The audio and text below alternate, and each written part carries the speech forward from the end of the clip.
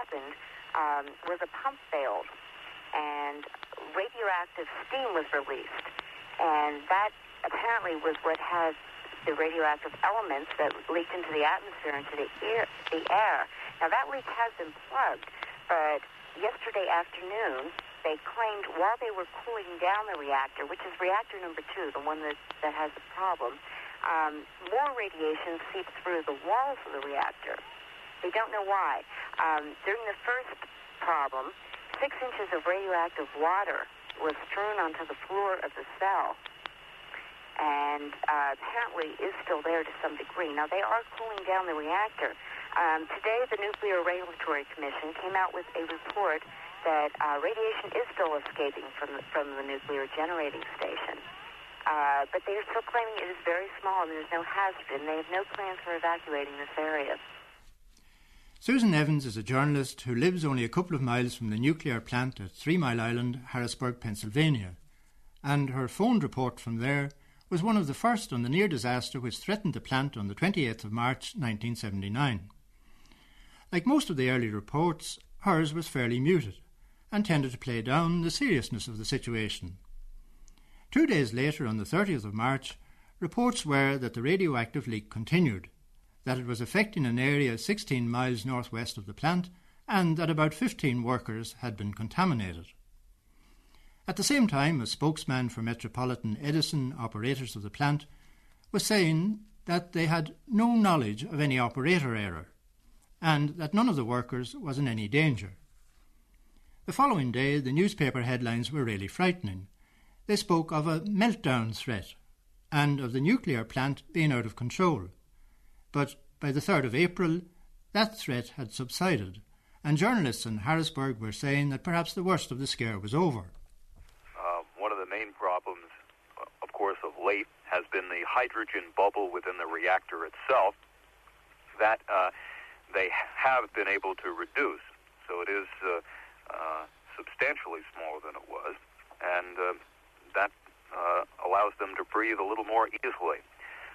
There are other problems, however, which they're having to deal with. One of them is, perhaps the main one, is contamination. And the containment area immediately surrounding the reactor itself is highly radioactive. Usually it registers about 10 rems. It's presently reading about 30,000 rems, and they're not sure how they're going to decontaminate it. It's not believed that there has been any human injury to people outside the area. It is believed that they were moved out fast enough so that there were no problems, but even that was a precautionary move. The levels of radiation, they're telling us, are not high enough to cause any problems to residents of the area. Businesses have suffered a bit. Their revenues are down about 50% as a result of a decreased population in the area. Although there has never been any official evacuation, a lot of people took it upon themselves to leave, and those people who had friends or relatives outside the area did visit them during the weekend, and an estimated 200,000 people at one point had left the area. Many of those are returning. Approximately 50,000 are still reportedly outside the area and have not returned yet. It was the 19th of April when we arrived in Harrisburg, and people who had fled the stricken area had by then returned. Among them, Jim Langan of the Pennsylvania State Treasury. It was a Wednesday morning when we first got our indication that there was something wrong at 3 Mile Island, this nuclear plant location south of Harrisburg on the river, Susquehanna River. We were told that there was an incident, as MedEd, the operators, chose to call it, an incident. Wednesday morning. Just a slight thing that people shouldn't be concerned too much about. But as things progressed later in the week, we found out, especially on Friday when President Carter sent Mr. Denton, of the Nuclear Regulatory Agency, in, we found out that it was much more than just a slight incident. It was a major problem. there was a serious problem, and MedEd obviously didn't know how to handle the thing. There was much confusion. There were conflicting stories from nothing to worry about to a hell of a lot to worry about. And what did people do, in fact? Well, some people, maybe because they didn't want to believe the worst, thought there was nothing to worry about. But when actually in Harrisburg, sirens began to sound in Harrisburg. I remember Friday morning between 11 and 12 o'clock, sirens began to sound. And from what we had heard about radiation and the conflicting stories, at that time I decided to leave Harrisburg. At that time, that weekend only added to the confusion because of more conflicting stories. I didn't go to Harrisburg on Monday. I live about 50 air miles north of Harrisburg, and I decided to stay home until the thing was much more clearer. One of the things that became clearer, at least to the technical people, was the kind of radioactive material escaping from the plant. Margaret Riley, Chief of the Division of Environmental Radiation in the Department of Environmental Resources in Harrisburg. With this accident, the primary components in the airborne emissions were noble gases, and they're beta-gamma emitters, but they don't interact with things. They aren't concentrated in food chains or anything of that nature. They, as it were, shine on you and then follow the wind pattern. Lately, though, in the last several days, there have been periodic discharges of radioiodine, principally I-131, which, as most of us know, will concentrate in cow's milk or in the milk of other creatures. We always have had a concern that if we have airborne iodines floating around, you have a good chance of contaminating milk. But in this instance, we are not observing the iodine concentration in milk that we would otherwise expect. And probably one reason for this is that, based on some information gathered a few days ago, the chemical form of the radioiodine coming out is methyl iodide, which perhaps could best be described as it behaves more like a gas and is moved on. It has less of a tendency to settle out, and it doesn't wash out well. Although some nuclear power advocates have said in the past that what happened at 3 Mile Island was just not possible, it's now fairly well accepted that this incident was not an isolated one. There have been, among other mishaps, partial meltdowns in Ontario, Canada in 1952 and in Detroit in 1966. And nearer home at Windscale in England in 1957, farmlands over a 200 square mile area were contaminated, and more than 500,000 gallons of milk, poisoned with radioactive iodine, had to be dumped. Pennsylvania has had nuclear-powered electricity since 1957, which is almost as long as the industry has existed. But the 3 Mile Island plant is a fairly new one. 3 Mile Unit 1 came into operation in 1973. Unit 2, the reactor which experienced the accident, went critical, as it turns out, 1 year before the accident occurred. It was 1 year to the day, but they had just been in commercial operation since last December.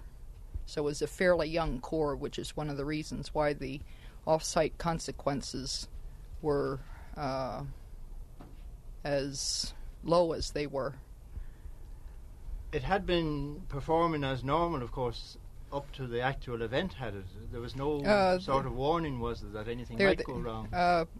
It had essentially been in normal operation. They, of course, have their little outages from time to time, but with the kind of failure that occurred, there wasn't really a warning per se involved. The accident began around 4:30 a.m. on the 28th of March.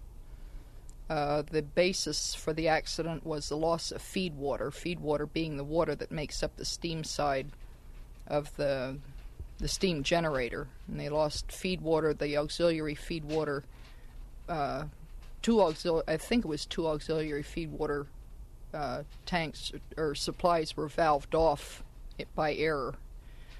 And the net effect was that, through probably what is a combination of mechanical failures and operator errors, we wound up with an accident which involved considerable damage to fuel, but to the best of our knowledge, or to the best of the information we have, melt did not occur. Or if it did, it was so small that it was not detectable. But a lot of this is, the bottom line will be written when the reactor vessel head is taken off and the fuel can actually be examined. Margaret Riley, bearing the name she does, has naturally got Irish ancestry. On her desk she has a notice which says, Blarney spoken here. And the thought did occur to me that a proficiency in Blarney must have had a high priority in the job specification when she was appointed to her present post. Things have certainly not been easy for her since the end of March. On the day we spoke to her, the Philadelphia Inquirer had a front-page headline, Record shows public misled in nuclear crisis. The record referred to was a transcript of Nuclear Regulatory Commission meetings a week after the reactor failure. And the Inquirer's reporter claimed that, as federal and company officials gave the impression that the danger had passed, serious threats still existed. He listed the alleged threats and commented on the confusion among the commissioners as to what they should do. Were they really like a blind man staggering about, as had been suggested, and had they misled the public in those early days? Miss Riley? I can't really comment on it because being in the position that I am, I've been trying to avoid reading newspaper, doing a lot of reading or listening to television and radio on this, so that I keep my own impression as to what's going on. But from what I can gather and all the commentaries going on, I think I don't know how the public could manage being told anymore. Everything is a real glut of information on this currently. State bodies or public utilities which would try to keep the American public in the dark are unlikely to succeed for long. Under Public Law 94-109, known as the Sunshine Act, federal agencies like the NRC are required either to open their meetings to the public or provide tapes or transcripts of them afterwards. In mid-April, what have been called the Harrisburg nuclear tapes were released, and they did let some sunshine in. Many of the anti-nuclear people had been saying that the truth was the first casualty of the 3 Mile Island crisis, and the bureaucrats were soon admitting that there had been what they euphemistically called some breakdowns of optimum candour. But the whole story was gradually coming into the open. It's almost open to a point where we spend so much time answering inquiries that we don't get to do, we don't get to do some of the stuff that needs to be done. One of our own inquiries was about the degree of panic there was in the Middletown-Harrisburg area when the news broke about a nuclear leak. I still haven't gotten a tie on that. When in the early days of the event, we were spending a huge fraction of our waking hours in here. We weren't out walking around the streets. But I remember going home one night about midnight, thinking I'm going to do a little observing around the neighborhood as to how my neighbors are probably behaving, and everyone was home. Either there were lights in the house or the car was in the driveway, or there was some way of telling that people were home. I'm beginning to get an impression that the closer one was to the problem, the less deep concern they really had about it. The further you get from Harrisburg, the wilder the stories are. I had a friend, a college classmate, call me from Connecticut, which is in New England, offering me, telling me that if I had to evacuate, I should go up there. And I said, "What are you talking about?" She said, "Well, you're going to evacuate 500,000 people, aren't you?" I said, "That's news to me." But from what I can gather, the further you got away, the wilder the stories were. But Jim Langan works in Harrisburg and was close enough to events to see how his neighbours reacted. When I came home from Harrisburg that day, I saw cars close to my home that I knew belonged to people who moved to the Harrisburg area, close to the 3 Mile Island plant, moved from our area down there, and I saw them back in town. I knew why they were back in town. They had small children. Some of these fellas had pregnant wives, and they had decided it was time to move out. And I was glad to see them. I was happy to see that these people had enough sense to realize there was in truth a danger. Yeah. Well, what about men who were actually engaged on maintenance in the plant? I saw on television, it was Friday night, interviewing workers from the plant whose identities were concealed only because they feared retribution from Med-Ed, and they had said that they would not go back to Med-Ed and work, because when they came to work, by the way, this accident happened at 4 a.m. These workers came to work at 7 a.m. and were not at all told of any incident, accident, or whatever you want to call it. And they were allowed to work in this area of high radiation risk. And because of that, they said that they weren't going to work for Med-Ed anymore. But their identities were concealed for fear that they might be blackballed in the nuclear field from there on. One of the paradoxes about the 3 Mile Island accident is that many of the people living in the area who might be expected to be very worried about a possible nuclear meltdown are in fact in favour of retaining and developing nuclear energy. I am Harry Irwin, and I'm from Harrisburg, Pennsylvania, and I'd like for whoever is listening to my voice to understand that I am one of the persons that is very much interested in nuclear power. Why are you interested in having nuclear power, Harry? Well, I think my own personal view, it is the coming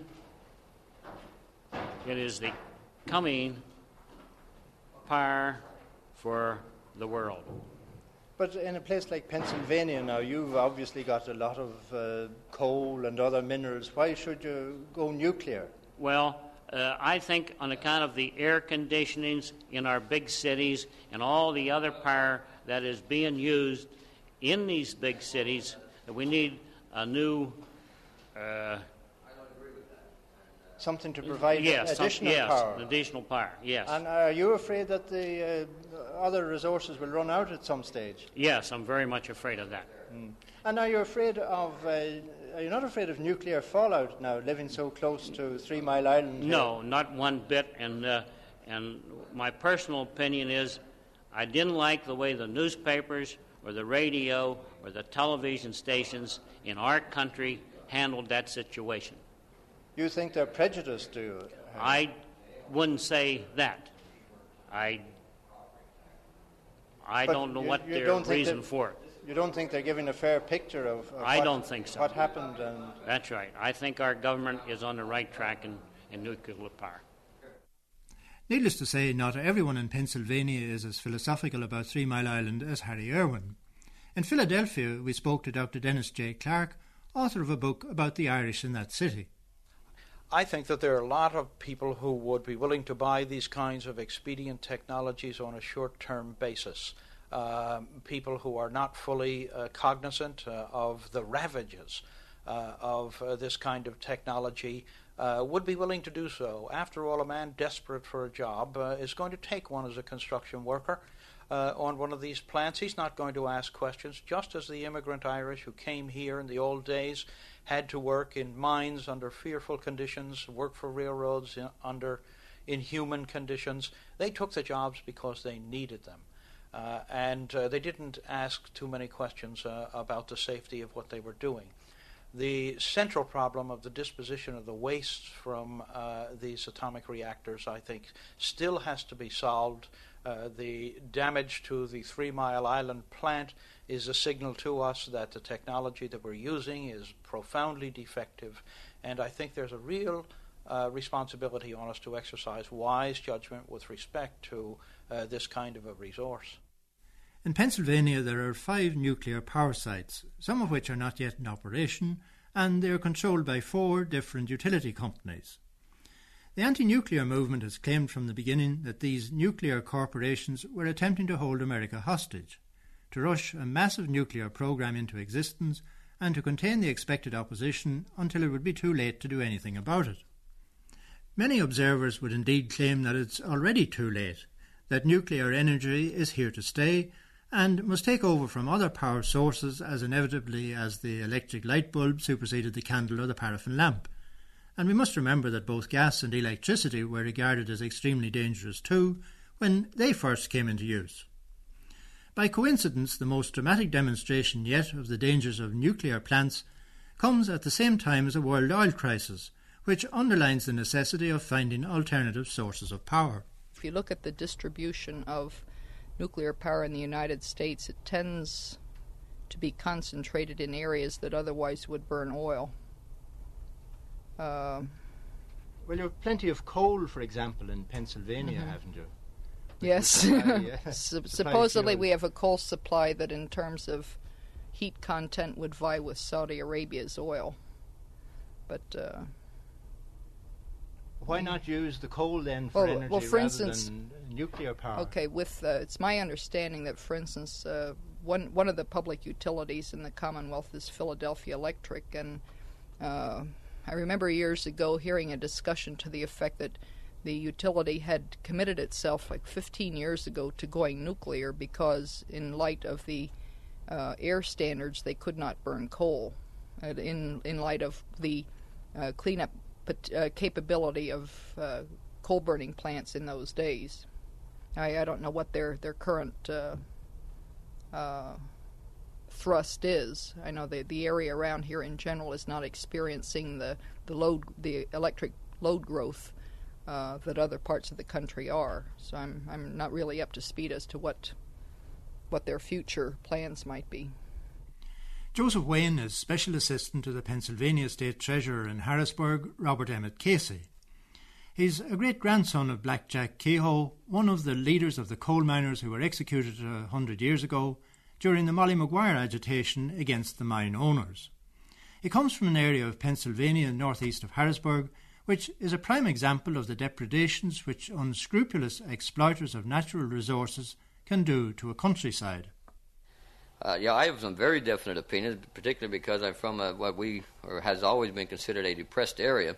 I think because of the fact that the safeguards that they thought were so foolproof have proven not to be so, that human error is a major factor that has to be controlled, and there is always going to be mishaps. We're finding out now that going back to 1961, they had all kind of nuclear disasters. In a sense, there were people actually and physically died that we never knew about.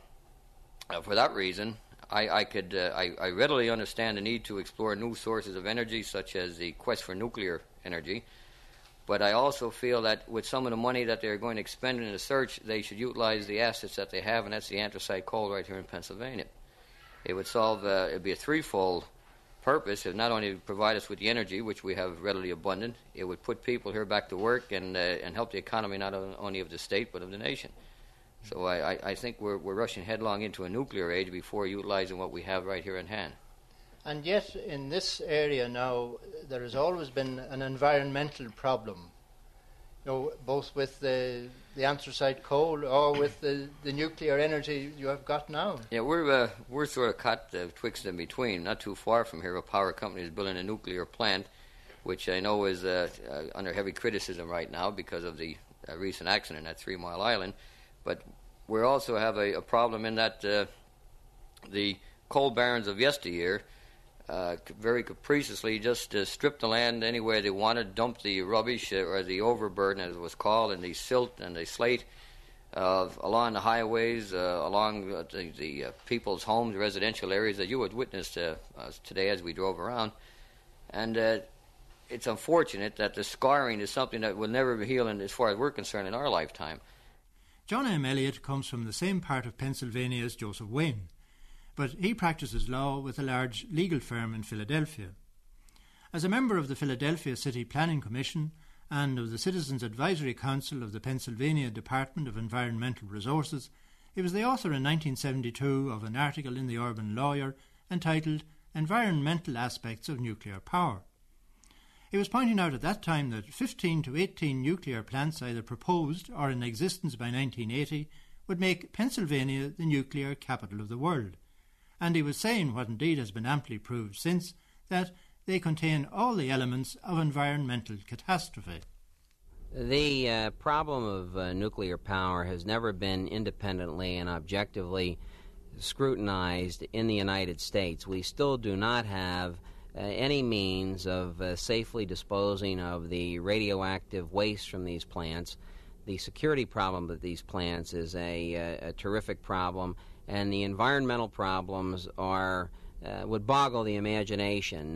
These facilities recycle very warm water back into the streams that they take them from. They consume much more water than your normal electric generating facility on coal or oil, and they put that water back into the body of water that they drew it from, and you have all sorts of thermal pollution, eutrophication problems, where the streams that they draw them from completely change their character, become unfit for various types of aquatic life, and it is a very serious thing that this movie China Syndrome and the 3 Mile Island situation has finally brought out of the closet and placed near the top of the national agenda, where it has got to be objectively addressed. The utilities control great political power and great social power in America. The utilities contribute substantially to political campaigns.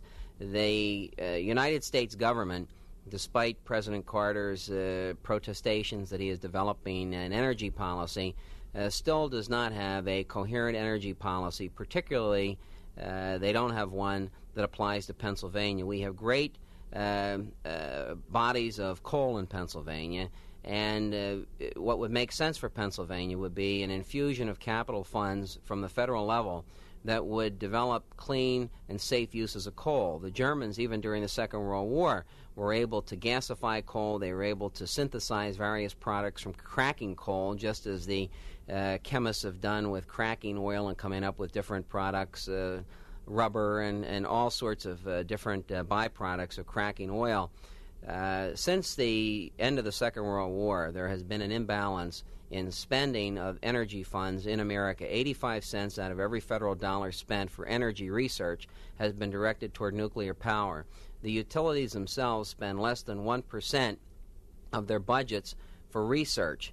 The utilities spend more on public relations and on advertising than they presently do for research. So the challenge that I see emanating from the 3 Mile Island plant is a substantial rethinking of priorities and making the utilities honestly, candidly, and immediately address these problems, not only the problems of the emergency core cooling system and the threat of cataclysms, but the less dramatic but very, very significant problems of the effect of low-level radiation on the people living around the plant, the environmental implications, both atmospheric and aquatic biological, and the problems of safety and disposal of this radioactive waste. These are very serious problems that can no longer be kept in the closet or no longer swept under the rugs by the utilities and the different financial interests allied with the utilities, the banks, the insurance companies, those very important institutions merely attempting to protect their own financial interests when they take their eye off the long-range interests of this country in having a balanced and safe energy source. That's not to say that nuclear power can't play a part in providing that type of energy source, but it has got to be more closely thought through and much more vigorously regulated both at the federal and state level. John Elliott's reference there to the China Syndrome may need some explanation in Ireland. The term derives, I believe, from a remark made by a nuclear expert when asked what happened when there was a nuclear meltdown. He said, "Well, it just burns right through everything all the way to China," or words to that effect. At any rate, The China Syndrome is the title of a film now being shown throughout America, starring Jane Fonda and Jack Lemmon. It deals with an accident at a nuclear plant and one scene in which a TV crewman on his way to the plant is driven off the road by men from the utility company bears a remarkable resemblance to something which actually happened in 1974. In general, the film made before Harrisburg portrays the power plant owners as unscrupulous and indeed criminal. We asked Dr. Dennis J. Clark if this was not being a little bit unfair to them. I think that public utilities companies are not too much different from most of the other very large businesses. I think that they represent sort of bureaucratic capitalism where the responsibility for different portions of their activities is completely obscured, where the system itself takes over and diminishes personal and stockholder and shareholder responsibility. As a result, many of these companies do represent real perils to public safety and to abuse of our resources and our technological way of life. That's grim. I think that we must understand the kind of society in which we live and try to educate ourselves to a point where we can't restructure it so that we're not at the mercy of utility companies that are committed by the profit motive to super profits in defiance of all conditions of safety and public regard. Dr. Dennis J. Clark, when we met him, had just returned from a huge anti-nuclear protest meeting in a town called Limerick, not on the Shannon, but on the Schuylkill River in western Montgomery County, Pennsylvania. I went there because I have very deep misgivings about the use of atomic reactor power by our public utilities here. I believe Americans are exceedingly wasteful and gross offenders in the abuse of energy resources. I'd like to see that changed in this country. I think that atomic energy sources are not only highly dangerous, but they do cater to this very wasteful, almost prodigal attitude of Americans that, well, it's a big country and there's more there, and let's not worry about conservation or changing our ways. I think we have to grow up in a lot of respects, and this is one matter in which we have to develop more maturity. The crisis at the 3 Mile Island reactor on the Susquehanna River, not too far from Harrisburg, the capital of our Commonwealth of Pennsylvania, was a profound event for American public opinion. Yesterday at Limerick, PA, which town was founded by people from Ulster in the 18th century. They're building a huge reactor there, and it's about half completed. They expected to have perhaps 3,000 or 4,000 people at this little protest gathering, which was headed by a group called the Keystone Alliance, just a group of citizens, one of these popular American kind of consumer group, education group activities. 12,000 to 15,000 people turned out there yesterday on a day when they might well have been playing in the sun and playing tennis and football and so forth. And they all came very soberly and in orderly and completely peaceful fashion to protest the erection and completion of this reactor. Since the events of 3 Mile Island, the protests against the proliferation of nuclear plants have gained a huge momentum all through the United States. Hardly a day passes without at least a column in the newspapers connected with the use or misuse of nuclear energy, or with the handling of the problem by the large public utility companies. Books are being written on the subject, whole magazines and tabloids are devoted to it, newspapers like the Northern Sun News in Minneapolis advocating alternative energy sources are published regularly. And of course the protesters with the No Nukes placards are everywhere. You see them at airports, in public squares in the big cities, at any meeting or event which brings a large number of people together. We were in Boston, for example, in April for the end of the Great Boston Marathon race, in which thousands of competitors run over 26 miles to the finish in the city centre. On the sidewalk there, 2 young men had a stand, selling books and badges, distributing leaflets, and generally trying to convince anyone prepared to listen that the only good nukes were no nukes. My name is Richard Morrison. And David Gowler. And why do you think it's worth your while to arrange a show here on the sidewalk about nuclear energy? I think it's because to stop nuclear power, we have to just inform people of the problem with nuclear power. And if we can do that, people will decide for themselves that nuclear power isn't for them, that we can do without it. Well, why do you think we can do without it? There are alternatives, and as far as energy supplies, there are alternatives. And in this part of the United States, what are the alternatives? Here we have wind and hydroelectric power. What do you feel now about what has happened recently in Harrisburg and Pennsylvania? Well, I feel it's a very terrible situation there, but I feel it is generally indicative of the problems that we are going to run into with nuclear plants. The waste problem they have not solved. We'll have to deal with that problem for a long time to come, up to hundreds of thousands of years. And this nuclear power really is a stopgap measure for the main power industries. They only have enough fuel to last, say, for 50 years. However, the waste and the plants themselves, which will be radioactive, will remain that way for hundreds of thousands of years.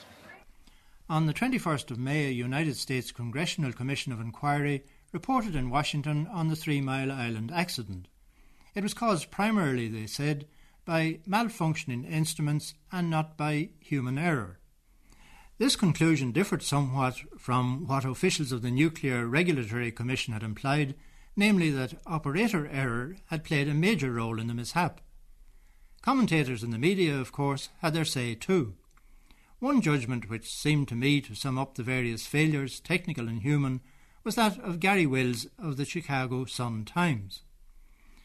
The real trouble at 3 Mile Island was not with science, he said.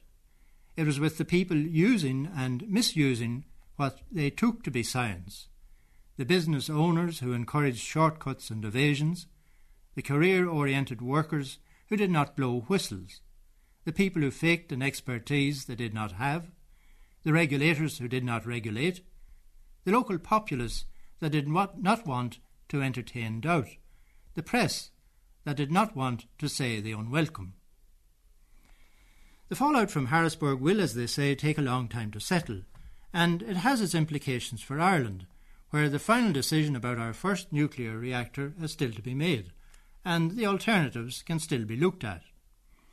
What advice would our American friends give us in the light of their own experience? Lawrence O'Shaughnessy of St. Paul, Minnesota, is a member of a philanthropic family who made their money in oil. And there's not much wrong with oil, if you can get it. Well, I'm not that conversant with the technology of nuclear energy, but I think that the recent accident at 3 Mile Island here in the United States in the East has made every American a bit wary of nuclear energy.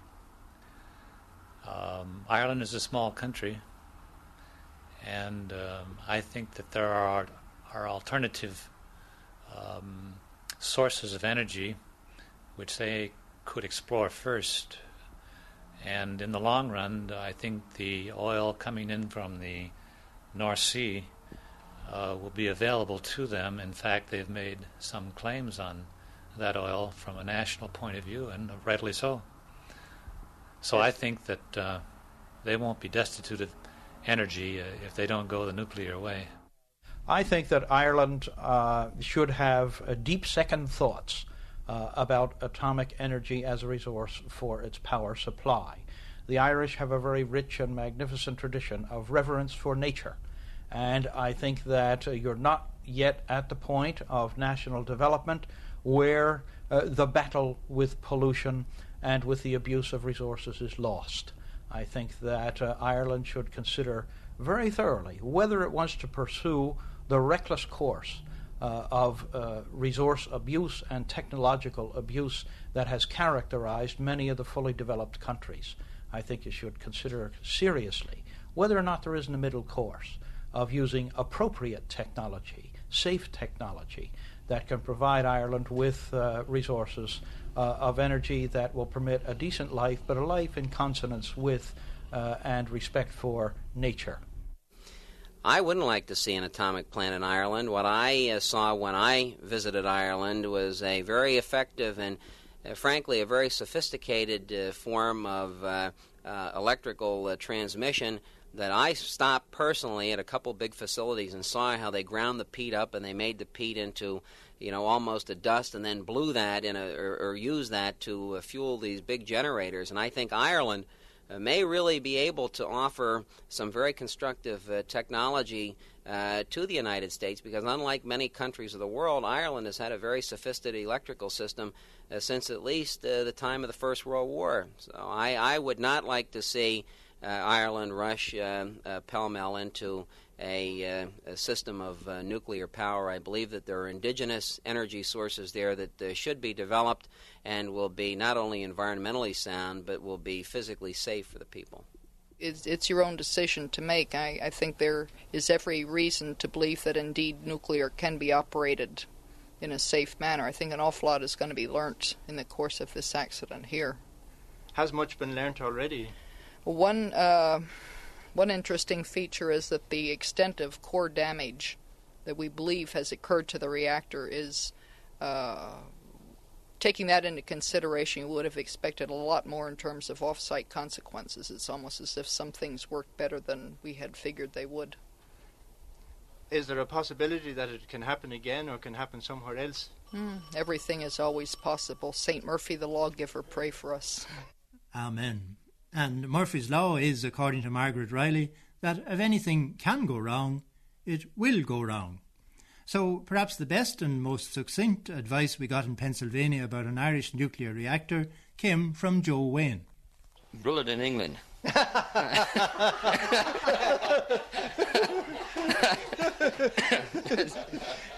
They probably have a few there already.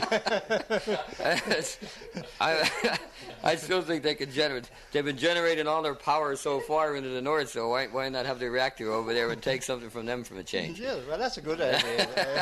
That's your final word on the subject. I think that'll do.